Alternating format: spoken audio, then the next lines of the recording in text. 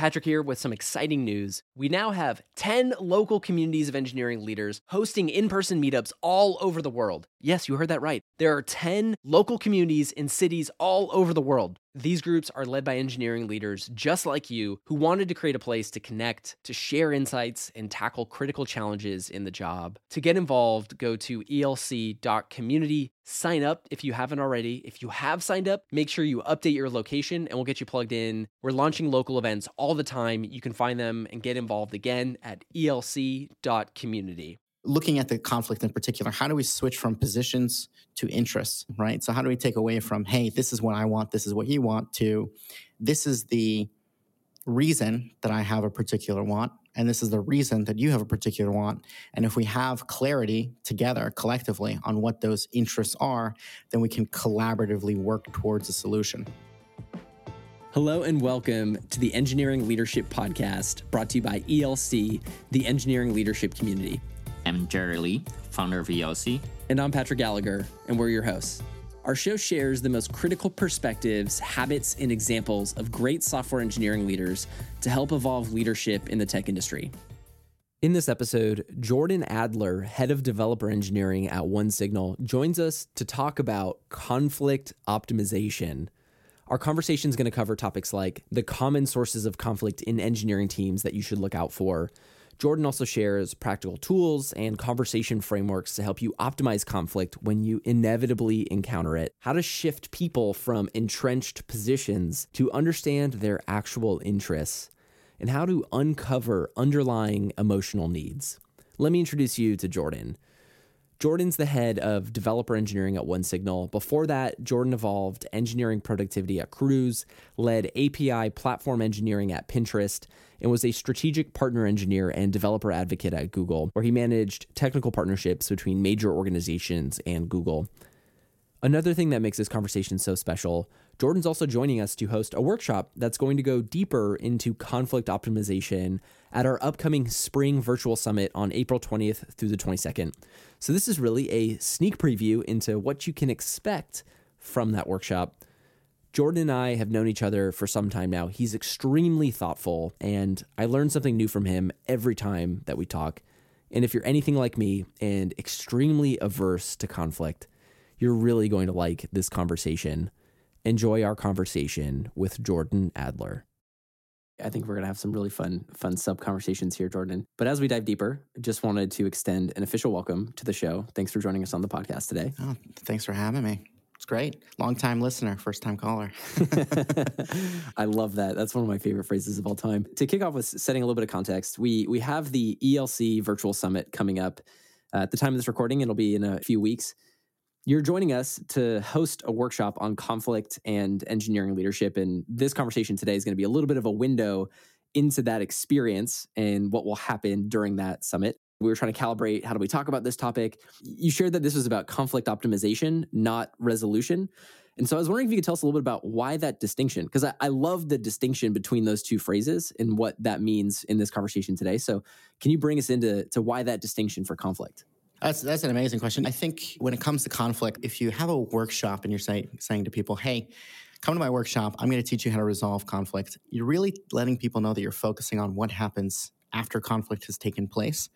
Whereas when you think about conflict optimization, and the focus on the workshop itself is definitely interested in what are all the things that happen before conflict even takes place? How do we avoid the kind of interpersonal conflict that requires resolution and mediation of some kind? Although I do cover some of the techniques and processes for mediating conflict after it has occurred.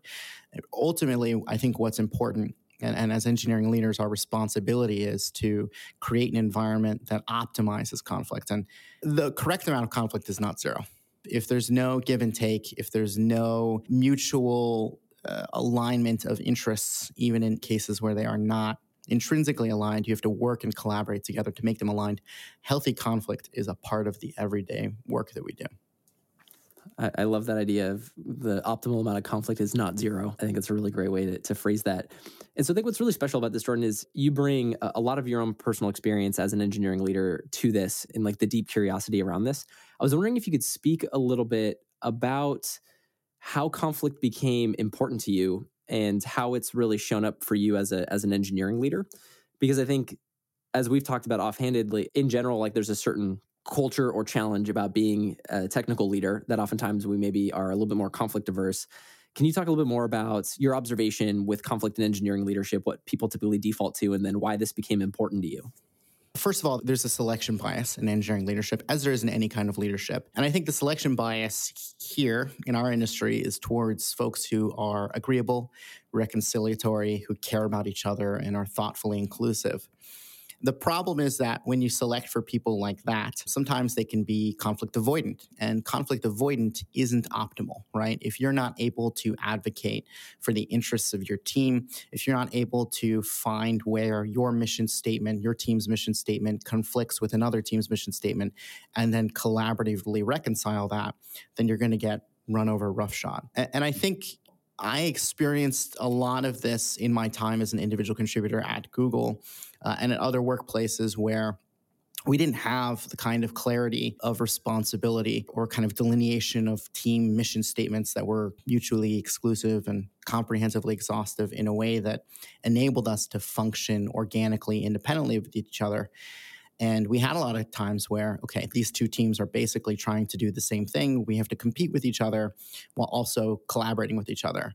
And that's a very challenging line to walk. Let's dive in more to this topic. So maybe let's start off with, when you're talking about conflict, what is conflict? What do you mean by that? And then can you share a little bit more about what causes it to appear in the workplace or specifically within an engineering organization? You're mentioning a couple like conflicting mission statements. Let's dive deep into some of those things. Yeah. So I think when it comes to like what is conflict, there are a lot of different perspectives on this. And mine comes from the process philosophy world. And in particular, within this realm of conflict, there's a school of thought called conflict transformation. And within conflict transformation, there's a couple notable folks who have defined kind of what conflict is. I'll go through a couple of these because I think there's some interesting ideas here. The first is David Anderson Hooker, who defines conflict as two ideas sharing space, two intentions sharing the same space. And Diana Francis, who defines it as the friction caused by difference, proximity, and movement. And I think that essentially, to me, what that means is conflict is just a part of the process of collaboration, of competing interests in a sort of abstract sense, working through us as individuals, as kind of gears within a broader social machinery. And conflict is necessary. There's some amount of friction necessary because we have diversity of value, diversity of interest, diversity of mission. And within the workplace, that often looks like certainly interpersonal value conflict, but it can also look like interorganizational value conflict. You know, as an example, the Google Chrome team and the Google Search team have very different ideas or values around the web, super, super different, but different enough to create conflict between the two when it comes to choosing to collaborate together to manage the web. And so I think that conflict is necessary in the workplace, right? If you have a tax software company and you have a product team whose really their mission is very clearly go out and make as many amazing tax products as you can as quickly as you can, and a legal team whose objective it is to make sure that every product release minimizes negative impact or liability to the company, well, those two things are necessarily going to be at odds. And so finding the balance between them, that kind of even point where both interests are met, that collaborative approach requires some amount of conflict. And so finding a way to do that conflict healthfully and constructively is critical to any kind of leadership. And I think thinking about conflict in this way helps us optimize for it as opposed to avoiding it, because nobody wants to get into a screaming match. We're not those kinds of people. I think spotlighting some of the organizational sources is really helpful. Can you share a little bit more about some of the observations you've seen of where conflict oftentimes comes up in the context of engineering leadership? Yeah, I mean, I think when it comes to engineering in particular, a good place to look at is any sort of decision-making point that affects one or more individuals or teams. And so common ones are kind of technical decisions around software design. So oftentimes when I think about conflict optimization, the first question I ask is, how do you design software, right? How does this group collaborate to make software design decisions? How are those decisions documented? Who is involved in those decisions? Right? So if we are a knowledge organization, right, all software organizations are knowledge organizations, and each individual in that organization is like a neuron in the brain. And if we're making decisions about how to design software without using all of our neurons, then we're not maximizing our potential. And if we're not kind of committing to one collaborative approach after having leveraged that information, if we are constantly struggling between these neurons, right, then we're not acting as a single unit. So software design is a huge part of that within engineering organizations.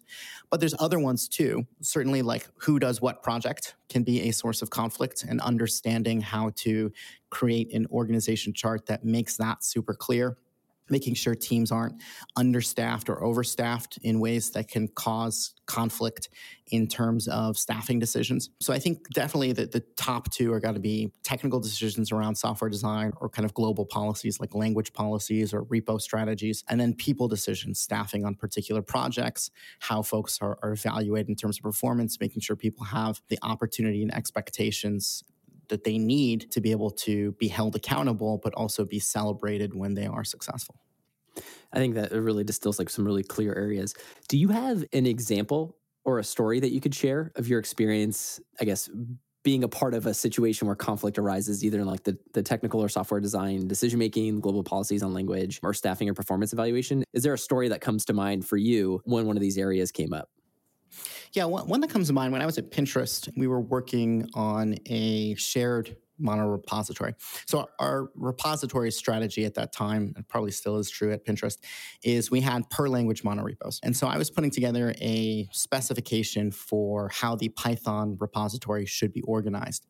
We didn't have a dedicated team that owned this.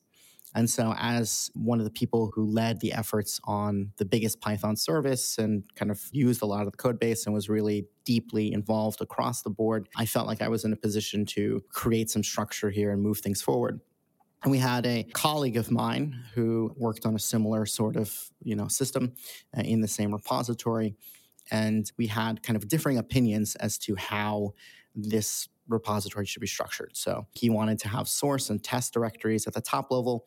I wanted to have kind of services, libs, tools at the top level, and then you can dig in to have tests at each kind of layer underneath that. Neither strategy is necessarily better than the other. Reasonable people could disagree. They come with trade-offs, right? If his argument was if you put source and test at the top level, it makes people think about tests more. That's probably true. My argument was if you put source and test kind of within each team scope level, then you enable people to move more quickly independent of each other and reduce overcoupling of code, which is probably also true. But either strategy could come with additional tactics that would mitigate those trade-offs. And so at the end of the day, it's really 6 of one, half dozen of the other, right? And I think we ended up, the part of the challenge is there was no clear owner here. There was no tech lead who was the clear and legible owner that everyone agreed upon. This person would be the tiebreaker when reasonable people could disagree. And so we kind of, I think, ended up more or less taking it to a vote and collectively deciding as a group. And we moved forward with one of the two proposals. I won't share which. And it's not really important which, frankly. And the experience was amazing for me because it was very easy to have this kind of conflict with my counterpart. I think he took it very well. I took it very well. We collaborated as a group very well. And I think a part of that is the maturity of the folks involved and also the shared interests of the people that were working together. And the challenge is that if you have an engineering organization that doesn't have those things, right, and doesn't have a clear owner who can kind of be responsible for making decisions when reasonable people could disagree within a particular domain, that is a recipe for conflict. I am so excited to get to the how here because conflict, my stress level just blows right up to red. And thinking about a time where I have a difference in opinion or maybe could reasonably disagree with another approach definitely stresses me out. Jerry's been a part of most of those conversations. But the thing is, and what I really admire about Jerry is he really does a great job of helping diffuse that with me and helping us kind of understand we're both coming from the same place. And so, Jerry, I don't know if you took a masterclass on this like way long ago, but anyway, I know we're going to dive into some examples on how. Jerry, you got something to say. What's up? No, I mean, I can attest that conflict really a good path to build trust and absorb different opinions. So in the end, you make better decisions. The organization performs better if you can navigate through those conflicts to a positive outcome. Jerry, when Jordan was sharing a couple of the different sort of hotspots for conflict in an engineering leadership organization or an engineering organization, were there any things that came to your mind where you're like, oh, shoot, like that one reminds me of this conflict? A lot. So those kind of debates happens very often in engineering teams, especially among people that are more experienced in one area or the other. Like they are more opinionated and harder to see the other side of the story. So as engineering leader, we often in the position that we have to almost really raise the awareness and the empathy so that you can see, as Jordan pointed out, neither is the absolute right answer, but the challenge is really to help one party to see the other's perspective, because at the end of the day, we all share the same goal, want the company to be successful, want to, whatever architecture decision we made, want to ensure the software development process will be flexible, rapid, and agile. The challenge of being engineering leaders is just that, how do you navigate those conflict? Because a lot of people are just not prepared to handle that. Is it fair to see conflict as a form of constraints that can be positively applied to a lot of problem-solving process? Yeah, absolutely. I think there are cases where we have to make software design decisions and product design decisions as a group. And if we don't reach out and get those constraints from all the parties involved, we're going to arrive at a suboptimal conclusion, a suboptimal design when it comes to that particular technical or product design detail. There are cases where we've built things here at OneSignal where we have to consider the impact of a decision as it appears on the infrastructure engineering team as well as on the SDK engineering team. A good example is we want to track adoption events. And so we've built a telemetry system to collect metrics to help us understand when certain features are adopted. We pipe those into an API. That API server is owned by the product engineering team, which then passes things through a system owned by the data engineering team and into a component owned by our infrastructure engineering team that actually stores the data. And if we don't consider that all the requirements of all those teams that go across that in terms of both maintenance and reliability, as well as just costs, right? When it comes to adoption events and storing them, you have to think about cardinality.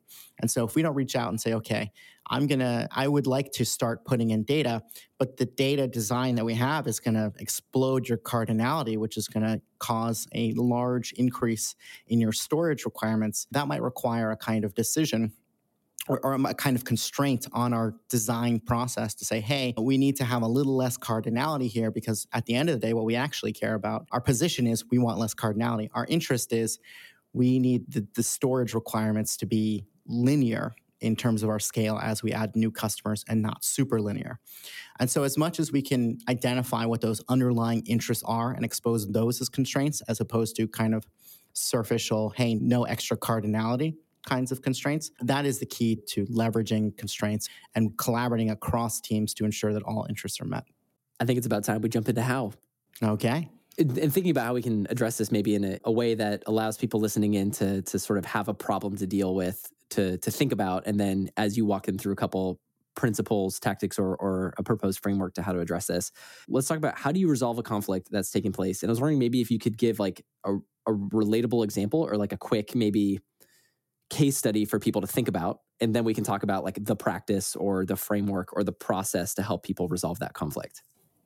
Absolutely. If you have a conflict that's already taken place, and especially if you're in a management position, chances are you're being asked to mediate as a third party, and mediation did not occur between the two individuals or teams without your input. The first thing you have to do is just get them in the same room together, create shared values, create shared meaning, and just kind of reestablish, hey, we're all on the same team here. We're all working towards the same goal. We have different concerns within that goal and different areas where we focus on.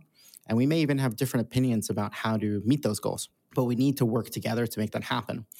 And so setting that kind of ground truth of, hey, we're all in this together, we all have the same kind of objectives in mind is important. The next thing you think about is how do we switch from, looking at the conflict in particular, how do we switch from positions to interests, right? So how do we take away from, hey, this is what I want, this is what you want, to this is the reason that I have a particular want, and this is the reason that you have a particular want. And if we have clarity together collectively on what those interests are, then we can collaboratively work towards a solution. And ultimately, you want to dig into underlying needs, right? So nonviolent communication is a tool that you can use, and we'll chat about more. We'll chat more about that in a second. But nonviolent communication gives us a way to dig into people's underlying emotional needs. And so that is a set of language tools that you can use, a sort of therapy jargon, if you will, to be able to dig in and understand those emotional needs. And so once you have kind of a clear set of constraints, if you will, of interests and needs, you can collaborate together towards a plan of action and then move towards relationship repair, right? Because ultimately we want people to want to work together collaboratively, and things can get really hot and heated from time to time. And we want to encourage folks to move past that.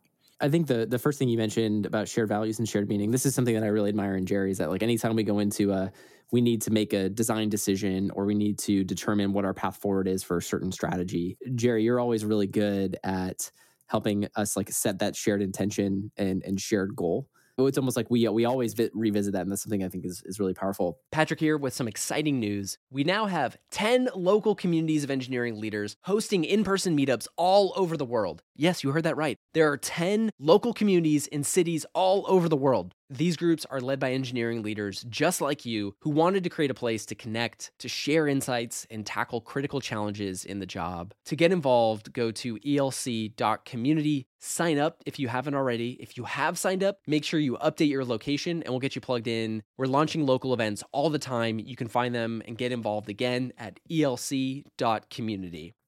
Jordan, I'm really curious about switching from positions to interests, because I feel like this may be where a lot of folks get stuck. Is you come in, you set the context, you set the shared objectives of we want to do this, and here's why this is important to all of us. But then helping people move from this is what I believe and I'm attached to that.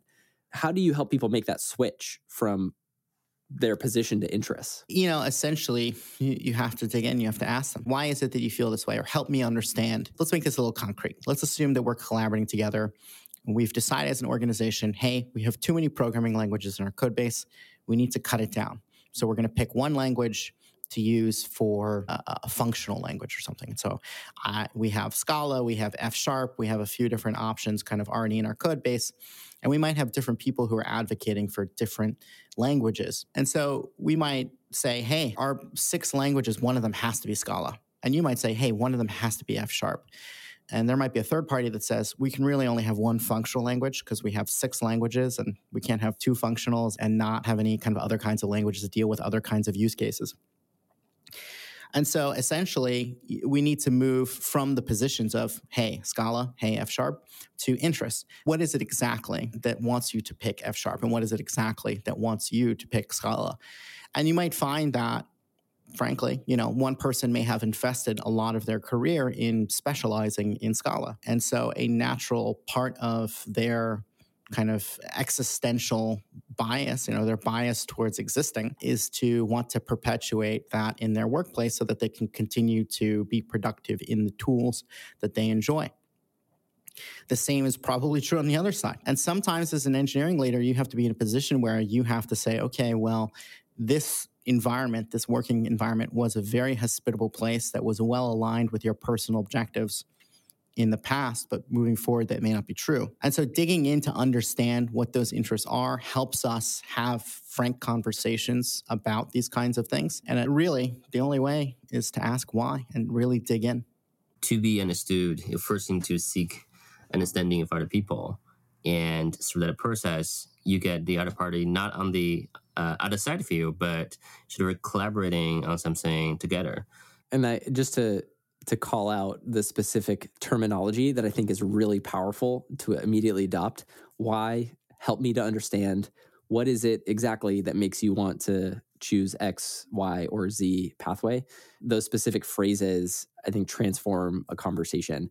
The other side of this is, I imagine, the emotional needs. I think this is where oftentimes I get hung up, is I either not recognizing my own emotional needs and just kind of like blowing up in the middle of a conversation, or not recognizing the emotional needs of another person. And so can you dive in a little bit more into how do you understand underlying emotional needs? Or you mentioned that's connected to nonviolent communication. Can you talk about both of those and maybe what that looks like? Absolutely.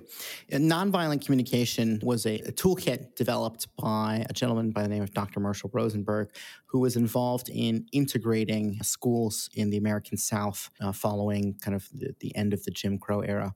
So there were a lot of very tense situations and a lot of folks who were entrenched in position and, frankly, having deep-seated emotional challenges that appear as very harsh and critical positions and interests. And so digging deeper into the underlying emotional needs and working with folks to be vulnerable with each other was key to being successful in Dr. Rosenberg's mission there. And so nonviolent communication comes from that space. And it is a very kind of practical set of tools that, frankly, if you're following by the book, can come across as a sort of therapy jargon, right? So at its highest level, you're essentially following a 4-step process, which are observation, feeling, need, and request. So observation, I see that you're feeling a little upset. Feeling, can you share why you might be feeling a little upset? Need, what is it that you're missing that is causing you to feel upset? And request, how can I help meet that need? How can I give whatever is missing so that you no longer feel upset? And a large part of it is going to be developing a vocabulary of emotions and needs that is well beyond what we learn in kindergarten, right? I mean, I use the word upset just now to cover upset, frankly, is nowhere near nuanced enough to have a meaningful conversation around. But it's a starting point by which you can dig deeper and say, are you feeling upset perhaps because you have an unmet need to be respected by your peers, or an unmet need to have interesting, challenging technical debates? And some people do have needs to have interesting, challenging technical debates. And some people have needs to not debate the same thing over and over again and just get the job done. And so digging in deeper and understanding each individual's needs based in part on their personalities and goals and just diversity of characteristics in that way can help us work together more closely. I love that framework so much. The thing I jump to, or where I probably feel like the most nervous or scared about, is like trying to understand somebody's unmet need or like asking them about that. Can you speak a little more about that, about how to identify somebody's unmet emotional need, or how to like ask them about that in a way that doesn't seem either patronizing or invasive, in a way, I guess, that feels like authentic and curious, and that helps move that conversation forward? Yeah, I mean, I think the key is to be non-judgmental. If nonviolent communication has anything to it, it's non-judgmentalness, right? That is the violence in question, which is a very extreme interpretation of the word violence, certainly to an American audience. But it's the objective saying, hey, you're not wrong. I'm not going to use language that suggests that you are wrong. I am going to use language that suggests that I am curious. And it really begins with a statement of observation. So I'm not asking how you're feeling. I'm essentially saying, I hear you raise your voice. I see that your fists are clenched. And then you can move on to an empathy guess. Might you be feeling a little angry? Might you be feeling a little frustrated? And you pause and let folks respond. And usually when you ask people about their emotions, they're going to be honest with you. And I think that for a lot of people, depending on the environment that we grew up in and the culture of our families, that may not be something that we're used to. But I think if you extend empathy to someone else, and sometimes it takes being a little vulnerable first to make it happen, right? I sense you're feeling frustrated. I get frustrated sometimes too. Or this situation is really ticking me off. And I can imagine why that might be true for you too. Can go a long way towards building that rapport and encouraging people to be vulnerable with their emotions. There's a book, one of my favorite leadership book all time is Fred Kaufman's Conscious Business. In that book, he defines a few type of emotions and what leads to those emotions underneath, and also talk about how do you handle emotions when you're in conversation at work. So one thing I remember learned and applied right away, and it's effective, is that when you have a conversation with someone, if emotion rise up, the first thing you need to do is to just acknowledge that in the same way that they're not judgmental. Like, you shouldn't feel sad or shouldn't feel angry, because you can start to explain that never works. because emotion is emotion. So if people have a certain emotion, that's a fact. You need to acknowledge that. I think that's the start of conversation that sort of related to the framework that Jordan described, at least in the first step. That's an amazing point. And a lot of people can feel shame about their emotions because of past historical experiences or cultural differences. And it's really important to encourage people to move past that shame and be vulnerable. And as leaders, it's our responsibility to be vulnerable first. I was wondering, Jordan, if we could talk about a little bit of a different context, because the example you shared about, I heard you raise your voice, I see you clenched your fist. Some of that like the physical input is a little bit more difficult now with a lot of folks being remote. And so do you have any distinctions between how to help people either uncover unmet needs in the modality that most of us are in now with mostly video or audio calls? Is there a way you can cue people in to help them be on the lookout during this conversation? I mean, I think in the Zoom world that we live in, where everyone's video chatting with each other, it's important to keep in mind that different people have different optimal levels of stimulation. And Zoom can just be overwhelming. It's just way too much for some people.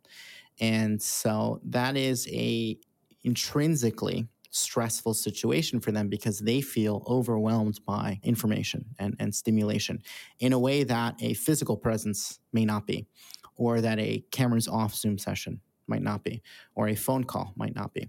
Having said that, there is a level of communication fidelity that having your camera on and looking someone in the eye, at least as best as you can through a monitor, can provide in a way that a phone call cannot.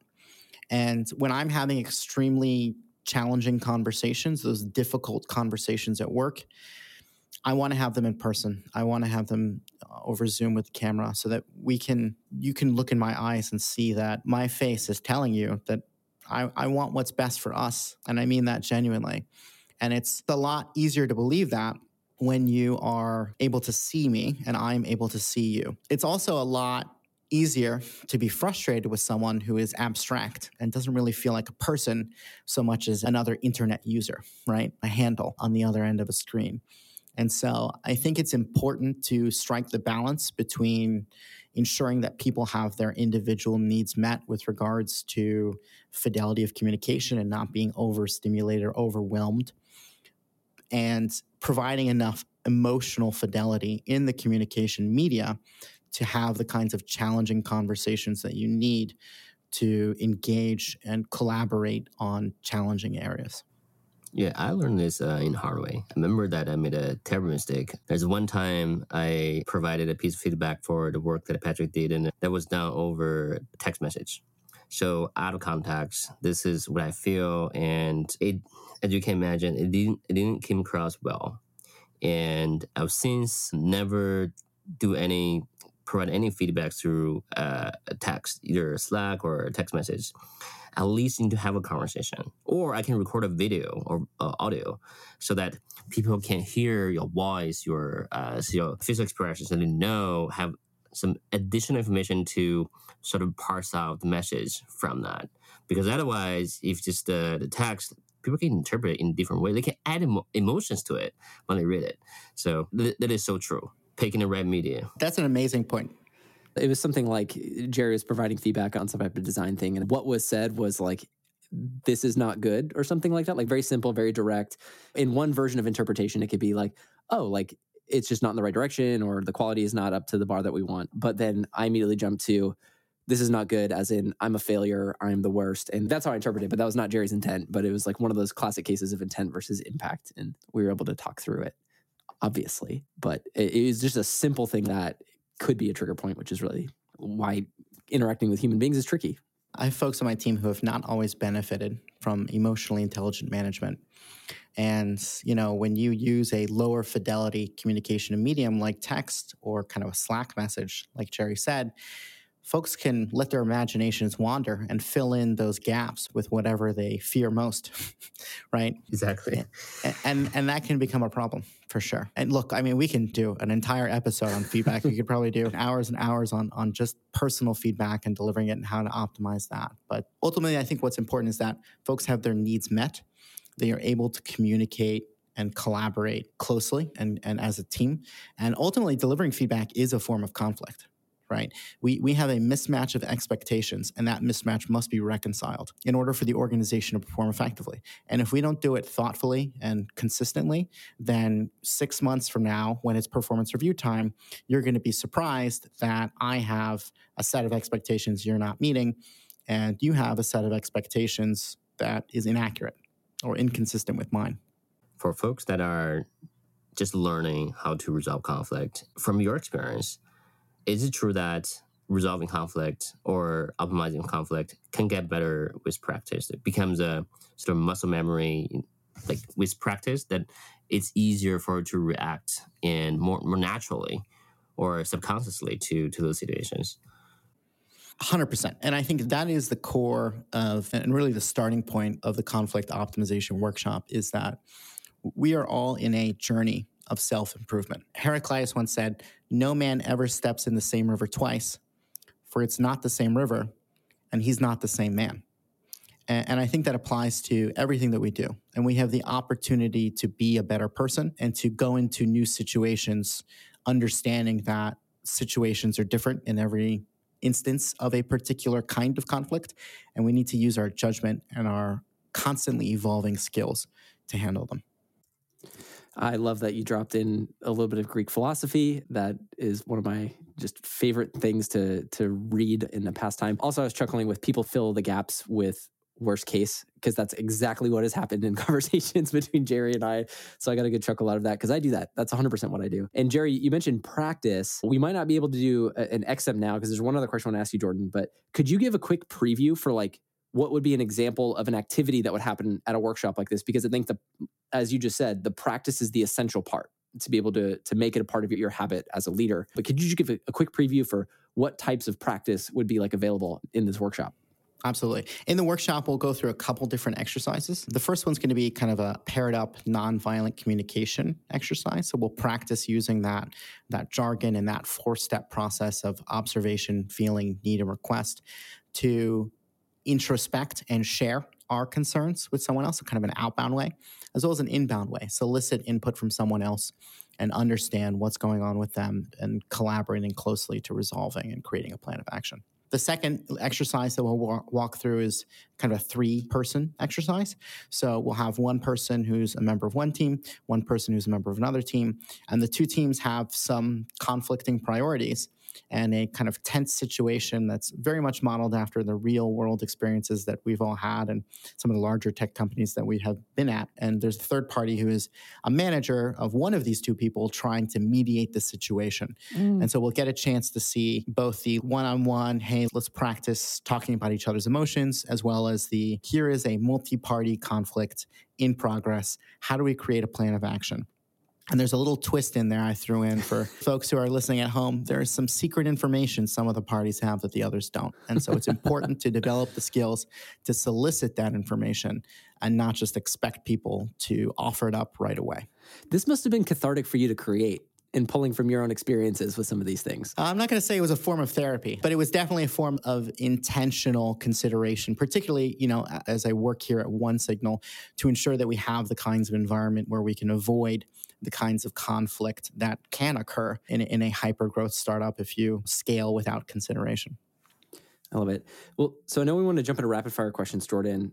The last question, I was hoping we might be able to link all of from where we started to now. With the beginning, we talked about optimizing conflict. What you had mentioned was it wasn't just about what happens after conflict occurs, but it's also doing things to avoid conflict in the first place. Do you have maybe a way to summarize like something you could insert to avoid conflict in the first place? Yeah, I'll give you kind of the top line summary. And again, this feedback can become a multi-series conversation. But when it comes to avoiding conflict, the keys really are thinking about what are the decision-making processes that exist. How do we make them legible? What are the power structures and kind of a division of responsibility? How do we make sure that is mutually exclusive and comprehensively exhaustive so we're not missing anything and we don't have areas of overlap where people maybe step on each other's toes or are so afraid of stepping on each other's toes that their work doesn't get done? And making decisions in the correct way and being intentional and legible about that is key. So folks know what to expect all along the way. They have references that they can go back to, documents that can say, okay, here's who owns this particular decision. Let me go talk to them, as opposed to the situations that many folks end up in where there's no clear owner for this, and it becomes essentially a point of continuous contention by all the people who need to manage it, and there's no clear singularly responsible person who can be responsible for shepherding decisions around that particular area, whether that's people area or technical area. Perfect. Thank you, Jordan. So let's wrap this up with a couple rapid fire questions. The first, what are you reading or listening to right now? There's a book by Eric Fromm called The Art of Loving that is very short, a little over 100 pages, and is the most profound book you haven't read yet. Oh my gosh. That's a concise and powerful way, I think, to summarize the impact of a book there. I'm going to add that to my reading list. Thank you. What tool or methodology has had a big impact on you? So many has a big impact on me. I think top of mind for me is perf season. So we're doing peer reviews at the moment. And I'm in a unique and first-time experience of being asked to do a peer review for our CEO. And so I've developed this mental model for CEO performance evaluation, which is just inputs and outputs within an organization of communications, people, products, and money, right? Are we getting the right people in? Are we getting the right people out? Are we getting the right communications in? Are we getting the right communications out? Are we getting the right money in? Are we getting the right money out? Too much money out, maybe? Are we getting the right products in? Are we getting the right products out? And so that helps me think about, okay, how is the organizational performance working? And it's a sort of mental model towards evaluating individual performance of a CEO. I love that. That kind of tracks with a conversation Jerry and I had a couple days ago about the simple mandates for a business. And it was like, Jerry might be able to jump in with the summary here. I'm going to mess it up. Yeah, that's 3 steps recipe. You build it, you sell it, and you let people know about it. The simple framework just makes life so much easier. Thanks, Jordan. What's a trend you're seeing now or following that's interesting or hasn't hit the mainstream yet? That's a good one. I'm in the developer tool space. So developer tooling, developer platforms are really interesting for me. And what I'm starting to see is the beginning of the end for React. Not necessarily React type virtual DOMs, but React itself, as well as Docker. I think containers are here to stay. I think Docker as a system or runtime, build tool, and so on is probably beginning to go on its way out. And another thing I'm seeing is Flutter is just rapidly exploding as a tool for cross-platform mobile development. And somewhat related, Fuchsia has released a few months ago on like Nest Hub devices or something at Google. And I think Fuchsia on mobile is around the corner. So those are some big trends I'm seeing in the developer tool space. Really interesting ones to get into there. Okay, we can bring this together. What's your favorite or most powerful question to ask or be asked? Well, anyone who has either been a toddler or knows a toddler or maybe has a toddler can tell you the most powerful question on the planet is only one word: why? I love it. And finally, to wrap us all up, Jordan, is there a quote or mantra that you live by, or a quote that's really resonating with you right now? There's so many great ones to live by. It's hard to pick just one. And you think you'd have to think about that. You'd have to create a very thoughtful process to pick one. But the one that comes to mind most is knowledge builds up like compound interest. The more that you can learn every day, the more that you can increase your rate of learning, the more effective you'll be in the work that you do. A powerful way to close. Jordan Adler, conflict optimization. Really excited for your workshop at the summit, Jordan, and I'm going to do everything I can to sit in on that because I think it's going to be so impactful for me as somebody who struggles with conflict. So thank you for your time today. Really appreciate it, Jordan. Thanks for having me on, Patrick. Thanks for having me on, Jerry. Looking forward to it as well and hope to see you all out there at the workshop. Be there or be square or your preferred shape. Here's a quick recap of our takeaways and a little bit more information on how to join Jordan's upcoming conflict optimization workshop at the 2022 Virtual ELC Summit. Conflict optimization is about creating the right environment for healthy, constructive conflict before conflict happens. A few high-risk areas within engineering to watch out for that may be predisposed to conflict. Things like technical decisions in the software design process, global policies around language or repo strategies, and people decisions like how projects are assigned, how performance is evaluated, how expectations are set, and if people are held accountable. So, now that you've identified where conflict's going to happen, what's the process to optimize conflict once it's happened? Get everyone in the same room, reestablish that you're all working towards the same goal, acknowledge that you might have different concerns within that goal and may even have different opinions on how to meet those goals, and then declare that we need to work together to make that happen. To switch people from a place of entrenched positions to interests, you have to dig into the underlying needs behind someone's position. So things like, help me to understand what is it exactly that has you want to take X or Y position. To further understand the underlying emotional needs in a conflict, you can also apply nonviolent communication. Nonviolent communication's framework contains observation, feeling, need, and request. So what this looks like is, I see that you're feeling X. Can you share why you might be feeling that? What is it that you're missing that is causing you to feel that?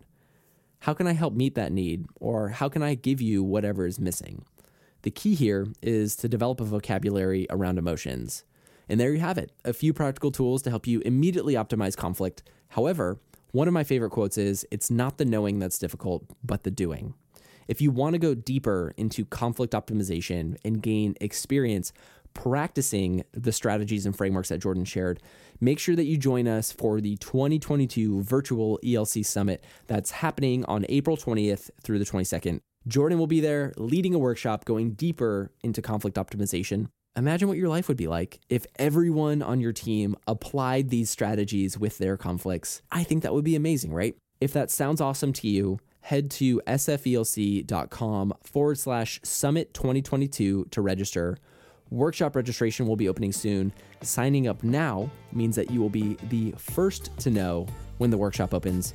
Again, you can register at sfelc.com/summit 2022. See you next time on the Engineering Leadership Podcast.